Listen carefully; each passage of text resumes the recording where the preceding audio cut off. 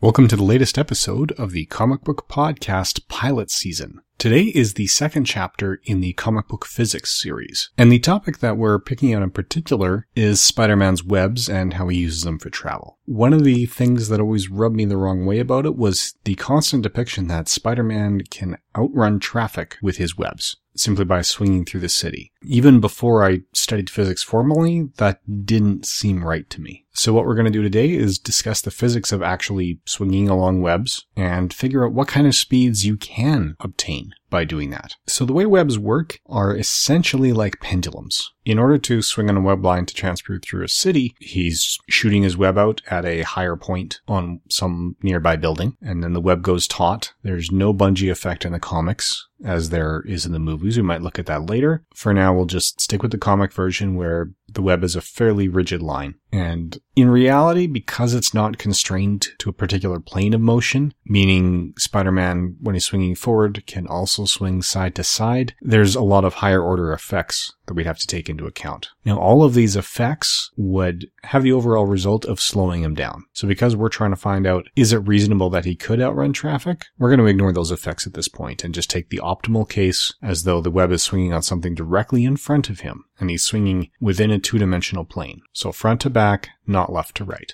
So like a lot of physics, this is going to come down to looking at energy and motion. So the way pendulums work is a combination of energy and motion. You start off with your pendulum bob or your pendulum line, and it's going to be a particular length. One of the interesting things about pendulums is that the amount of time it takes for that pendulum to go through one period, meaning say swing from the rightmost extreme to the leftmost extreme and back, depends on only two variables. One is the length between the fulcrum, or the point that actually pivots, to the center of mass of the pendulum, and we'll get into center mass a bit more in a moment. And the other is the strength of the gravitational field that you're in. So as long as we're doing these experiments on planet Earth, that's going to be consistent. So the amount of time it takes that pendulum to swing is going to be based solely on the distance between the fulcrum and the center of mass. So what is the center of mass of that construct? It's basically a mathematical shortcut in a lot of ways. The center of mass is something that we use to simplify calculations. If we were to do things in full and gratuitous detail, we'd have to take a look at each particular atom within the pendulum, how far it swings, how far it is from the fulcrum, and all the forces it has pulling on all the atoms nearby. And doing that for every atom is just totally unfeasible. There are far too many of them. So we use a shortcut. Instead of saying, oh, let's take this 2-meter long pendulum bob and deal with every atom, we figure out what we call the center of mass. We figure if we were to treat this entire pendulum bob as a single point with zero volume that has all of this mass, where would that point have to be to give the same behavior and have the same properties? That point is what we call the center of mass. This is why a lot of pendulums have a very long bob before you have that large weight on the bottom, and why if you were to take the large weight off the bottom of a pendulum in an old-fashioned clock or anything else that actually needs the pendulum to run, all of a sudden it's not going to be working correctly. Taking that bob off the bottom moves the center of mass back up the line. The reason we have that nice big bob on the bottom of most pendulums is to drive that center mass down to the bottom so we can approximate the center of mass just by using the length of the stick or the length of the bob. Now the energy that's coming into this is coming essentially from gravity. So when Spider-Man attaches his web to something and releases his grip on a building, he starts in motion, and motion requires kinetic energy. That kinetic energy is coming up from the gravitational potential energy. Essentially, gravity is pulling him down, and it's that force of gravity that's causing him to accelerate. So that energy he had was potential. It wasn't energy of motion or energy being used to do any sort of scientific work while he was affixed to the side of the building. Once he starts falling, that energy builds. So the question is, what is the maximum kinetic energy he can reach? What is the maximum speed he can reach? We can deduce where that maximum would be if we look at it just from a purely non-mathematical perspective. We want to make sure that the web line stays taut, and we want to make sure he's fairly high so he's got a greater distance to fall. And the way we balance both of those is by looking at the angle the web makes between Spider-Man and the thing it's attached to. If we go higher than 90 degrees or higher than a right angle, or a directly horizontal web line, then we run the risk of him falling before the web line gets taut. And because there's no bungee effect, that could dislocate his shoulder, which is a bit of a problem for our hero. So let's ignore that, and let's say, for optimal purposes, the web line's coming out at 90 degrees. The issue is that when we're sitting down and going through the math, we can't use degrees. It's a little bit odd.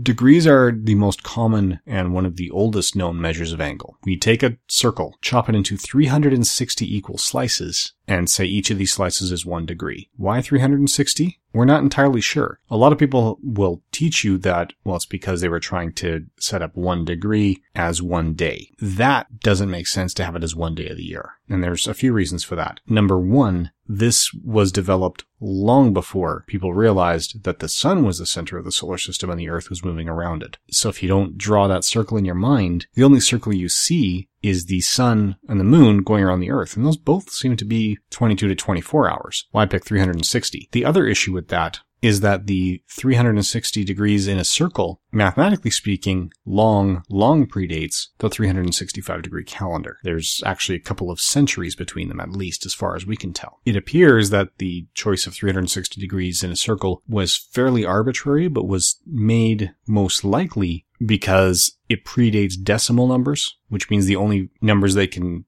represent at the time between whole numbers were represented by fractions. 360 has a lot of factors, so it made it easier to chop that circle up. So a quarter circle, 360 is divisible by 4. It's divisible by 2, by 3, by 4, by 5, by 6, by 10. It has enough factors to be useful. So with all those factors in mind, that's a circle we can work with. And that's something that gives us a lot of flexibility. So it appears that's where the 360 degree process came from. Unfortunately, it's not what we call a natural measure of degrees. It was an arbitrary measure that humans laid on top of the circle. It's not something that came from the math itself. It's a decision we made. Just like, you might decide to use feet in the United States and 2 other countries on the planet, and everyone else in the world uses the metric system with meters and centimeters. It's an arbitrary measure. With degrees, mathematicians have found a much more natural measure, and that's called the radian. And the radian is the measure of angle that you absolutely must use anytime you see your angles anywhere but inside of a trigonometric function. So if you're not taking the sine, cosine, or tangent and you just have an angle sitting out on its own, it absolutely must be in radians every single time. So how do we measure a radian? It's got to be something we could standardize with every circle. And one thing we know about every circle is the ratio of the diameter to the circumference, or the ratio of the radius to the circumference. Turns out that radius is much more useful from a mathematical perspective than diameter, so that's what we use. If we were to look at an arc of a circle, so not taking the entire circle, but just chopping the circle into wedges, the arc length is the length of that curved edge. That's from the outer part of the circle, a portion of the circumference that's in that wedge. And when we say length of that curved edge, it's like you cut it out physically, you put a piece of string so that it's a perfect fit on top of that curve, then you straighten the string and measure that. That's the arc length. If you divide that by the radius, then that ratio is the angle in radians that you're measuring.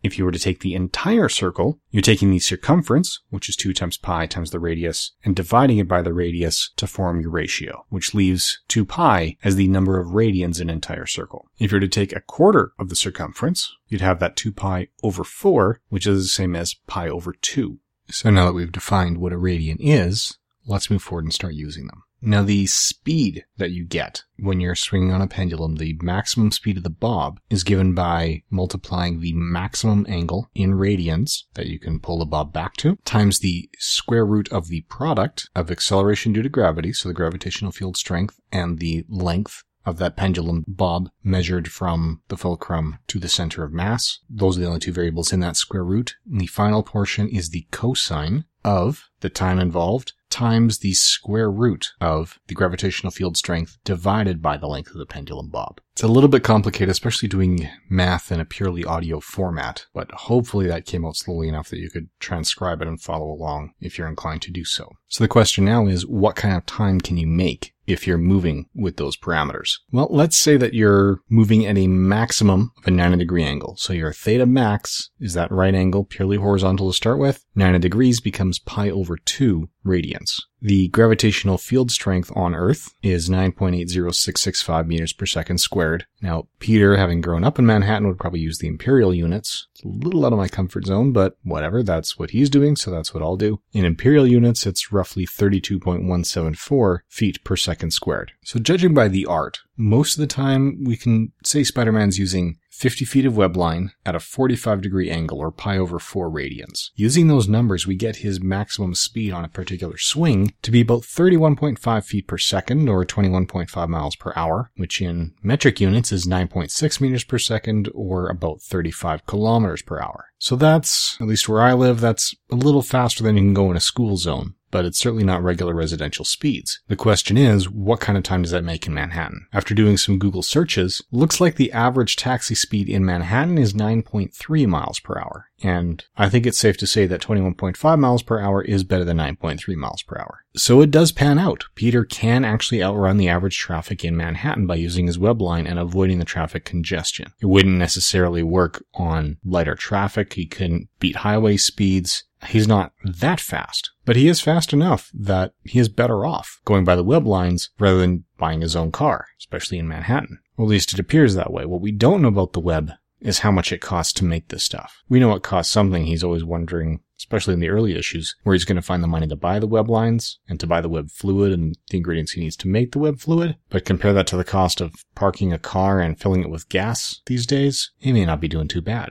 So unlike Thor's hammer last week, this week it looks like the comic book physics does work. The biggest issue we'd have is that hitting these optimal speeds means coming out at the bottom of the web line and not swinging the web line quite as high as the rest. So in other words, to maintain these maximum speeds, he's got to leave the web line at the very bottom when his motion is purely horizontal and attach his next web line at an angle that's purely horizontal to the starting point. That runs into problems because he's going to constantly swing down, but then go onto a new web line before he can swing up. So he'll make good time horizontally. He'll also continually fall to the ground. Now, if he's moving high enough above traffic, he can lose some of that maximum horizontal momentum so that he can dip up a little bit and shoot off his next web line and maintain a fairly high altitude then. Means he may not be doing a little over double the ground traffic, but he could still outrun it, at least on the average day. And of course, a longer web line, if he picks it from a farther building, that will increase the length of the pendulum line and increase his maximum speed without necessarily increasing the angle that he swings through by a huge degree, or decreasing the angle he swings through by a huge degree. So he could make even better time than that under the right conditions. Well, that wraps up the second chapter in the Comic Book Physics series of podcasts. Please join us again tomorrow for the second chapter of the Golden Age Greats podcast when we look at Silver Street Comics number 6. Thank you for listening.